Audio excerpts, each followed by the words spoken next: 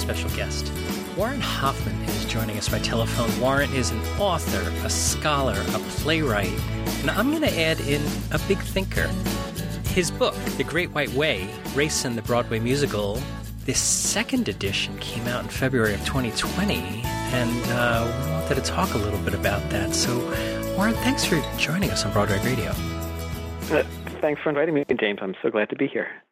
So, your book, The Great White Way, you had a second edition, which is, I'm going to say, unusual for a niche book like this, but it's very, very interesting that you were able to do a second edition and revisit a lot of different things, especially given that topics that you've covered, like the Music Man and West Side Story, are either coming back to Broadway or are back on Broadway. And did you get a chance to see West Side the other night? Because I don't know if that was canceled or not. I was really lucky. A friend and I, we had bought tickets a few weeks ago, and we saw the very last performance of West Side Story before they shut the theaters down. So I feel lucky to have gotten to see it. Period, especially given everything that's going on right now. So you covered West Side Story in your book, and this Eva Van Hove production of West Side is dramatically different than traditional West Side Stories. So give us your take on this West Side Story. Wow, where do you even begin with it? It really is so different than any other production of it that I've seen. I saw the last Broadway revival, which even though the major change to that is that it enabled the Sharks to speak in Spanish for a lot of the show, was fairly traditional in its approach, and of course used the Jerome Robbins choreography. I would say the biggest change, or a couple changes to this production, are that it really, the style of the show, it's been contemporized. It takes place now. The Jets or Sharks, both maybe at one point, they have cell phones. There's a lot of video in the show. The costuming is very contemporary. It's what people would be wearing today. And that I really more than love that part of it, because it made the show really accessible and felt fresh and exciting. And it was really thrilling. I mean, there's no intermission now. The show, it's like a bullet train. It just goes. But where I think this production is a bit, I don't know if it entirely works, is that even though the style is very contemporary and modern, the text is still 1957. And so there are these things that sometimes people are saying, whether it's some of the racial epithets that they're using, or just how they're talking about Puerto Rico in ways that I don't think people are talking about Puerto Rico today, don't really seem to fit. So there's that aspect. In some ways, I was telling a friend, it's at times like you're watching two different productions of West Side Story at the same time. What you're watching visually with all of these big screens and what they're wearing and the contemporary dance, and then what they're saying, which is from a different time period. So that's a little bit of a tension. But one of the other biggest changes in this production is that the Jets are no longer just white. There are African-American Jets included in there as well. And so that really does change, I think, a little bit about what this show is about, and maybe what it's trying to say about, racial and ethnic identities at different moments in time. The whole Jets and the Sharks thing has been so thought of as, a racist fight between the two groups. And now it's been changed up, as you've mentioned. And this is, one of the structures of the discussions in your book, The Great White Way. How does that change? Does it dilute the meaning of West Side Story at the end when you're trying to bring the two groups together? It's a great question, and part of it is that I think Van Hove's interpretation is a bit. Let's put it this way. It is, while well-intentioned, I think a bit muddled at times. I'll give a quick example. One of there's so many visuals. if you've seen the show, it uses the back wall of the stage. It's just this huge video screen, very sophisticated, very well done. And while some of the video that we see is actually live, a lot of it is pre-filmed. And there's a moment, for example, in which I think, what number is it? Oh, it is during the number America, about that the Sharks sing about differences between the U.S. and Puerto Rico. But towards the end of that number, the imagery we see is of the wall between U.S. and Mexico. And so clearly there is a political statement about race being made about, okay, the real sort of tension today is not between Puerto Rico and the U.S., even though that's already a false dichotomy because Puerto Rico is in the U.S., as we know from the song. Sure. But really this tension that's come up between Mexico and the U.S. And so it's interesting sort of seeing the visuals say one thing about, where's the racial tension today versus the fact that, again, throughout the whole show, they keep demonizing Puerto Rico and Puerto Ricans. And so it doesn't quite work. I almost kept hoping that they would, change who the different groups are just so it makes sense with what we're watching on stage. It's made us think that this new production of an old musical has made us see something new and think about life in a different way yet again, which I guess, for me, that's the purpose of theater. I can't speak for everybody, but I'm, what's the point of seeing the same production where the Jets are white bread and the Sharks are just straight stereotypical Puerto Ricans? What's the purpose of seeing a revival of that? I mean, but well, the other I was going to say, but what's interesting is that, and I talk a little bit about this in my chapter about West Side Story. So the Jets, I would argue, are not white bread. As a matter of fact, Arthur Lawrence, when he was writing the book, he's very clear to signal that these aren't waspy Americans who are on the streets, that they're very much recent immigrants who have recently become white. And that's actually really important to how we understand race in this show. And so therefore it also begs the question, if that's who these folks are, and they're still talked about in this way, does it make sense to talk about all of these recent immigrants from Poland and Italy and Ireland in 2020? Those are the things that felt dated to me and didn't quite work. So the second edition of your book also includes new chapters about Book of Mormon and Hamilton. So when the first one came out in 2014, and then you have this Hamilton's explode onto the screen. You must have been like, oh, if I had a chance to go back and do that again. And you did have a chance to go back. So what's your take on how Hamilton, how is this wild success of this Broadway, which is a typically very white form of art? How can you explain this, and what's your take on it? Yeah.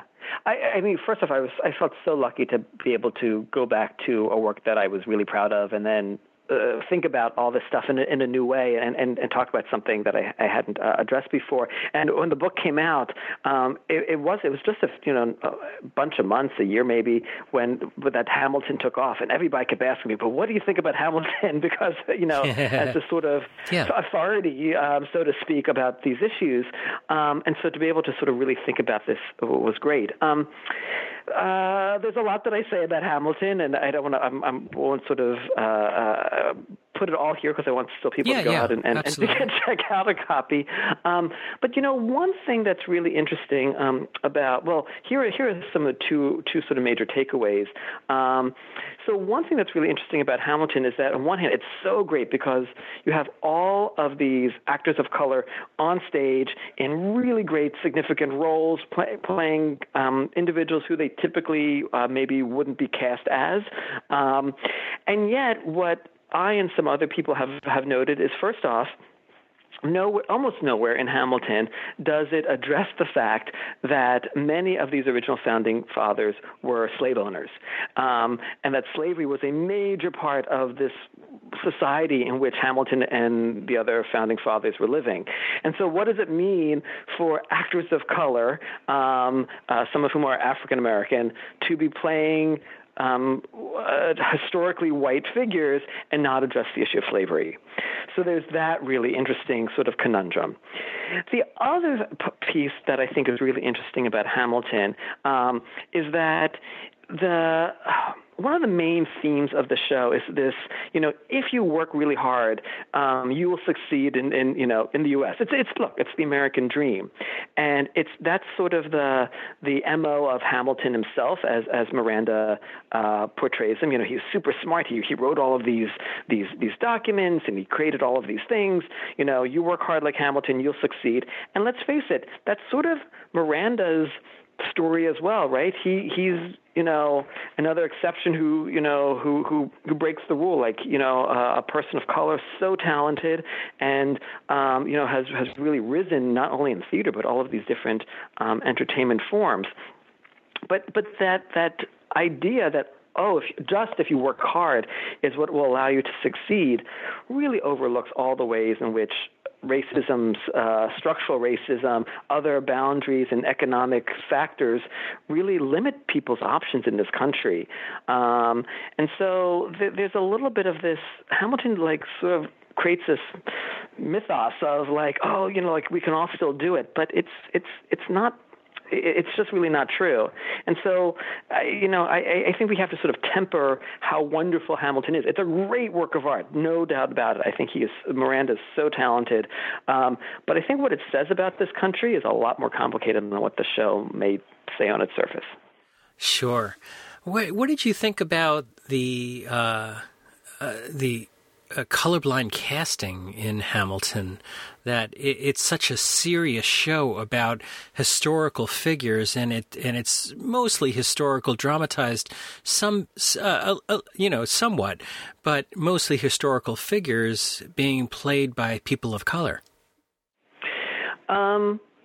So there's another critic out there, I think it's Brian Herrera, who talks about this as actually race-conscious casting, and which is a little bit different than colorblind casting. So colorblind casting, I think, is more the idea that color really doesn't matter, that you would put anybody who you want in the role, and therefore you could have, let's say, some white people playing Hamilton or the other founding fathers, but rather that it's part of this idea that it's race-conscious casting, that it's built within Miranda's idea for the show, that it's people of color who are playing these roles. And I think, my sense is that his statement is that I'm not speaking for myself as a white person, but we, people of color, have as much right to this story of America and as white people do, and therefore we should be able to inhabit these roles. And I actually think that's great.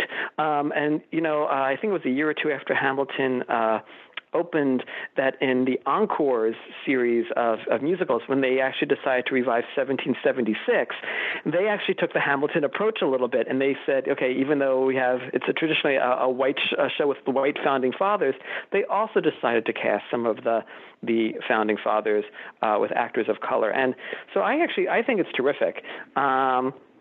And I think I'm going to paraphrase Miranda. I think he said something like, when high schools start producing or performing Hamilton, if it's all white, cast or something, like you've screwed up. So he's very clear about what he wants.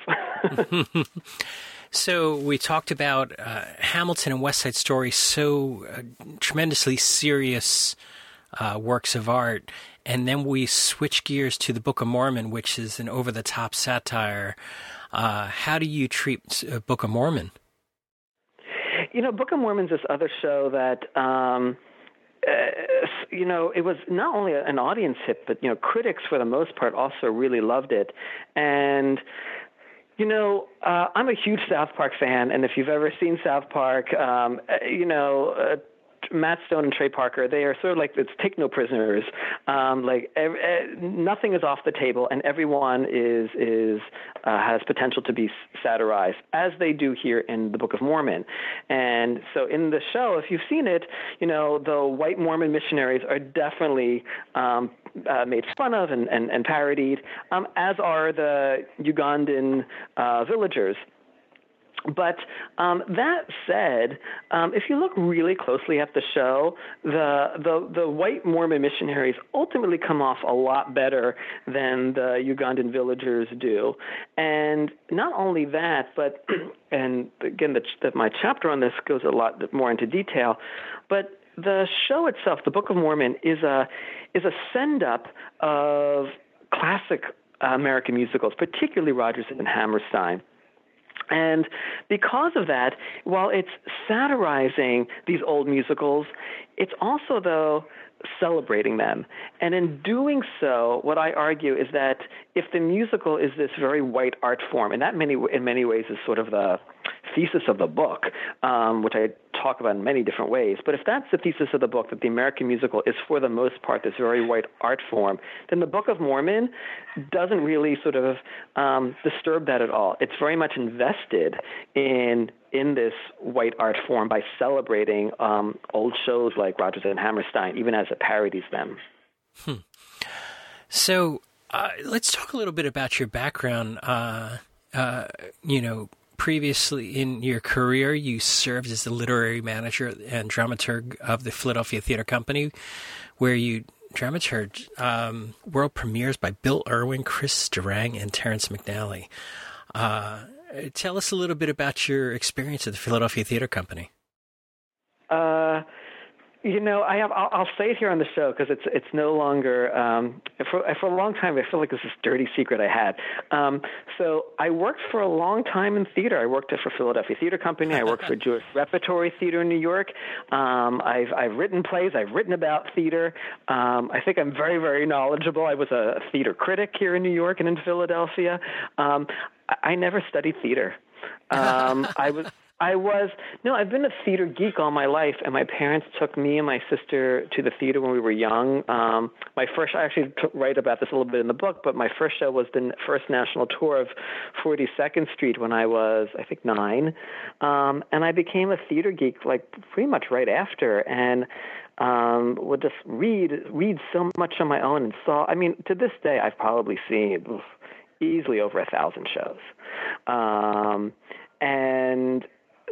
So the point is, I had this job. I was an intern at Philadelphia Theater Company after college, as working in the literary department, and then I went to grad school, and then fast forward to a whole bunch of different career things that happened, and I came back actually to run their literary department, again, working with such top-notch playwrights and producing the Philadelphia premieres of works by Lynn Nottage and David Henry Wong and just lots of other folks. So it was really exciting to be not just reading and studying these things or studying these playwrights, but actually sitting at the table next to them and helping them shape their work. It was very humbling, I should say. Wow, that's where did you go to school? Undergraduate? I did my undergraduate work at the University of Pittsburgh, and I got a PhD in American Literature and Culture at the University of California, Santa Cruz. UC Santa Cruz, wow. Yeah. How did you end up from Pittsburgh to UC Santa Cruz? That's a huge leap. It's a huge leap. I actually had never really been to, I don't think I'd ever been to California before I moved there. And also Santa Cruz, if anybody's ever visited there, it's not like any other place in California. Yeah. It's very crunchy.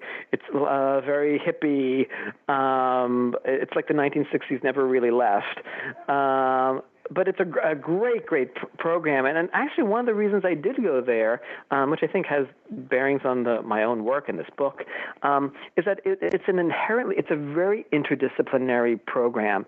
They really encouraged people to to think across disciplines and languages. And my interests have always, they've never been, I mean, I've always had a love for literature and reading, but my interests have never been just on, let's say, novels, even though I love novels, but I love performance. And so when I was at this program, it allowed me to study, again, not just fiction and things, but theory and just so many other approaches. And actually, it was in a class with, and I promise people I'm not name dropping here. This has really happened. How the book came about. I was in a seminar with Angela Davis. As one does at UC Santa Cruz. One of the foremost, civil rights activists and thinkers, and it was just, again, talk about humbling, just to sort of be in her presence and to learn from her. And if that wasn't enough, after I took this class with her and some others about critical race theory, this was the time in academia when whiteness studies was coming into being, and Angela Davis offered to do a private tutorial with me and another student on whiteness studies. Again, like mind just blown. And it was actually in that seminar when I started this book, what became this book. So over at least 15 years ago, and I wasn't writing a book then. I was going to write a paper for this class with her because I was interested in how the musical as a cultural art form was sort of engaging with issues around whiteness. I'm sort of thinking that, that you, the character of Angela Davis in the third person would make a great play. They talk about the whiteness studies, Let somebody else write that one. Especially if the third person was like a very conservative, reactionary type of person, But UC Santa Cruz, you probably didn't have very many conservative type of people. No. It was a very liberal department. Yeah. And so after you got your PhD, Dr. Hoffman, we should call you. You came back. You don't. I almost never use the title, but as you like. But it's really fine.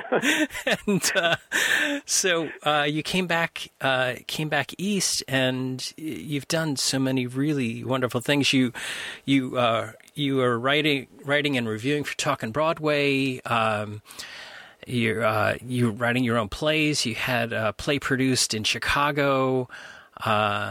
So even though you say you might not have a formal university study in theater, I think and you just mentioned that you've seen 1,000 shows. I think that is probably a study, a PhD level class in theater as well. So. One of the other things that you did, I wanted to talk about your other book, The Passing Game, Queering Jewish American Culture, and that was published by Syracuse University. How did that come about, and how did that fit into the story of Warren Hoffman? So that book is based more on it's based on my dissertation, coming out of grad school, and. Even though the topic is on the surface very different from this book about Broadway musicals and racial topics, what both books have in common is that they are about performance, the way in which people perform their identities in lots of different ways. The first book is about how people perform, in this case, Jewish identities, LGBTQ identities, and that book actually also, there's it has the first chapter is about the Yiddish play God of Vengeance, which many people might know now. For many years, no one knew this play, except once Paula Vogel turned it into Indecent, the history of this play. Now people know what God of Vengeance is. But my first chapter in that book is all about God of Vengeance, and then there's a chapter that looks at she was a star on stage, but also on screen. Molly Picon, very famous. People might know her as Yenta in the movie version of Fiddler on the Roof. So performance has always very much sort of interested me and woven its way into my work. It's the third time this week I'm talking about the play Indecent.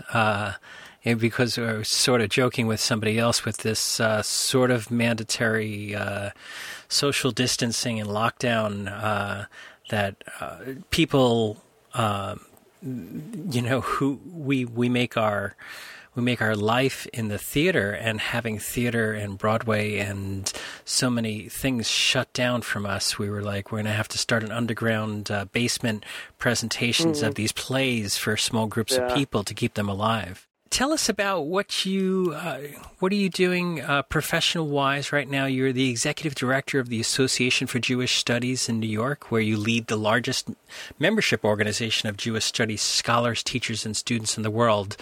That's a very large sentence. What does that really mean? What does it really mean? It's a really exciting job. I love doing what I'm doing. It's the first time I've led an organization, and in many ways, it's taken me back to my roots. I mean, I went to grad school in American literature, and thinking I was going to go off and become a tenured professor someplace. And even when I was in grad school, and I knew, look, the market was bad then, and it has become even worse now. But I never found that tenure track job. I adjuncted at lots of different places in New York and Philadelphia, and Delaware, and I love being in the classroom. And being a researcher, but it's really hard to find tenure track jobs in the humanities. And so I made the decision to pivot my career. And that first job, actually, when I didn't find anything, was going to Philadelphia Theater Company. And it was a wonderful pivot, because what it taught me is that I could take all of these skills that I had, my interest in the humanities, and not just write about them or teach them in the abstract, but actually do things, in this case, help create theater, do talkbacks with the audience. I mean, if a talkback isn't sort of like what you're doing in the classroom, then what is? So there were these ways I was able to sort of take my interests and find career options outside of academia. And from there, I ended up also, I was the head of arts and culture for the JCC of Philadelphia. I worked in grant making for a bit. And so this current job actually, in some ways, takes me back to my roots. It has an academic connection. But now, having been outside of academia for a long number of years, I've had built up in the meantime all of these nonprofit management skills, which I'm really proud of, and has enabled me to lead an organization. But a lot of what we're doing now is also about very much connecting the work that academics are doing with the wider public. We have a new podcast we launched recently called Adventures in Jewish Studies that I'm so proud of. We send many of our scholars around the country to give talks. We have other programs that we're running.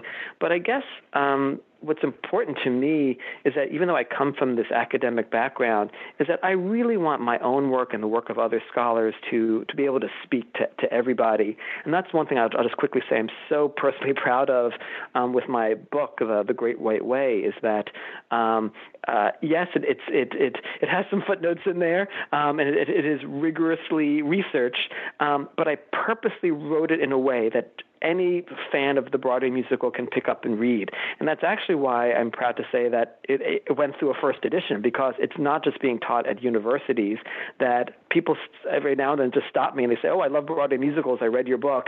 It made me think about the musical in a whole new way. And that makes me feel really good, because it means that the work that I and others are doing is getting everybody, not just other scholars, to think differently about the world. This is kind of out of left field. I didn't have this in my notes here, and so I don't know what you think about this. But did you see the Yiddish Fiddler? I did. I'm happy to talk about it. Yeah, no. Give me your thoughts on that, because it was my first experience really with trying to understand Yiddish on as it was the whole show was in Yiddish, and I know no Yiddish other than general slang and things like that here and there, but I found it enrapturing, and it was so phenomenal for the experience that I had seeing the Fiddler on the Roof in Yiddish. So tell me, what your thoughts are on it. So I loved Yiddish Fiddler on the Roof. And it's funny because when it first came out, so I will say, so I do know Yiddish. I spent 2 summers in New York learning Yiddish as part of my graduate work, and I needed it for actually my first book. So when I was writing about God of Vengeance, I did all my research in Yiddish. Wow. So I wouldn't call myself fluent now, especially because I haven't used Yiddish as much recently. But watching the show, I could understand a fair amount of it without subtitles or super titles. And it was, what was so exciting to me was that it was a fantastic production in and of itself. And I think that's the 4th production of Fiddler I've seen, and I've liked other ones. But this one was just, I don't want to say it felt more authentic, although some people said that. There was just something that felt, the Yiddish paired with what the content is, felt very right.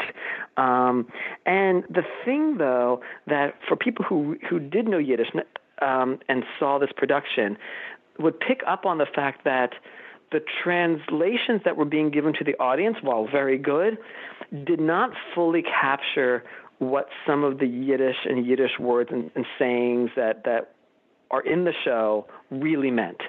So I felt like I was watching. I felt I had a particular connection to the show on another level, because I feel like in some ways, I don't know, it was speaking to me. So that was really exciting. Oh, I'm so glad I thought to ask you about that, because had we finished up, I would have said, that's missed that. So you had mentioned that your parents took you and your sister to see the national tour 42nd Street when you were 9 or so. Are your parents in the arts, or what do they do? And did your sister follow the same path? Or tell us about the family. Look, my parents took me and my sister. They definitely found value in the arts, and growing up, they took us to see. I saw the national tour of Into the Woods, Me and My Girl. Oh, wow. A bunch of different things, and I think it goes to show that there is real value in exposing kids to the arts early if you can. And I think we know that, but for a bunch of different reasons, financial, interest, otherwise, we still don't see that in a lot of households. I remember one of my first teaching gigs was at Hunter College in New York, where I taught a class about race in the Broadway musical. The book hadn't even been published yet. I was still just trying out this material. Uh-huh. And as part of the class, I took the class to see Fiddler on the Roof, at that time with Harvey Fierstein. And I had kids in my class, well, not kids, they were, young adults, who were late teens, early 20s. They had never been to a show before, ever, in their whole lives. And they were so excited to see not only, a show on Broadway, and it felt really good to introduce them to that, but it also made me realize how lucky and privileged I was to have this upbringing where seeing theater was part of something we did, not every week, not even every month, but on a regular enough basis that it created an appreciation in me. Yeah, it's which is really important about the EduHam, the Hamilton program to bring New York City high school students who wouldn't traditionally see it. And we saw To Kill a Mockingbird at Madison Square Garden with a bunch of 20,000 New York City students, and Damien Bazzadona over at Situation Marketing has got Situation is a marketing agency for a lot of different Broadway shows, and they're involved with bringing a lot of high school students and students who wouldn't traditionally have the financial resources to see Broadway or plays and musicals off Broadway. These are really important programs that have cropped up over the last couple of years, and I'm always fascinated to hear about people who are working in and around the Broadway community that have said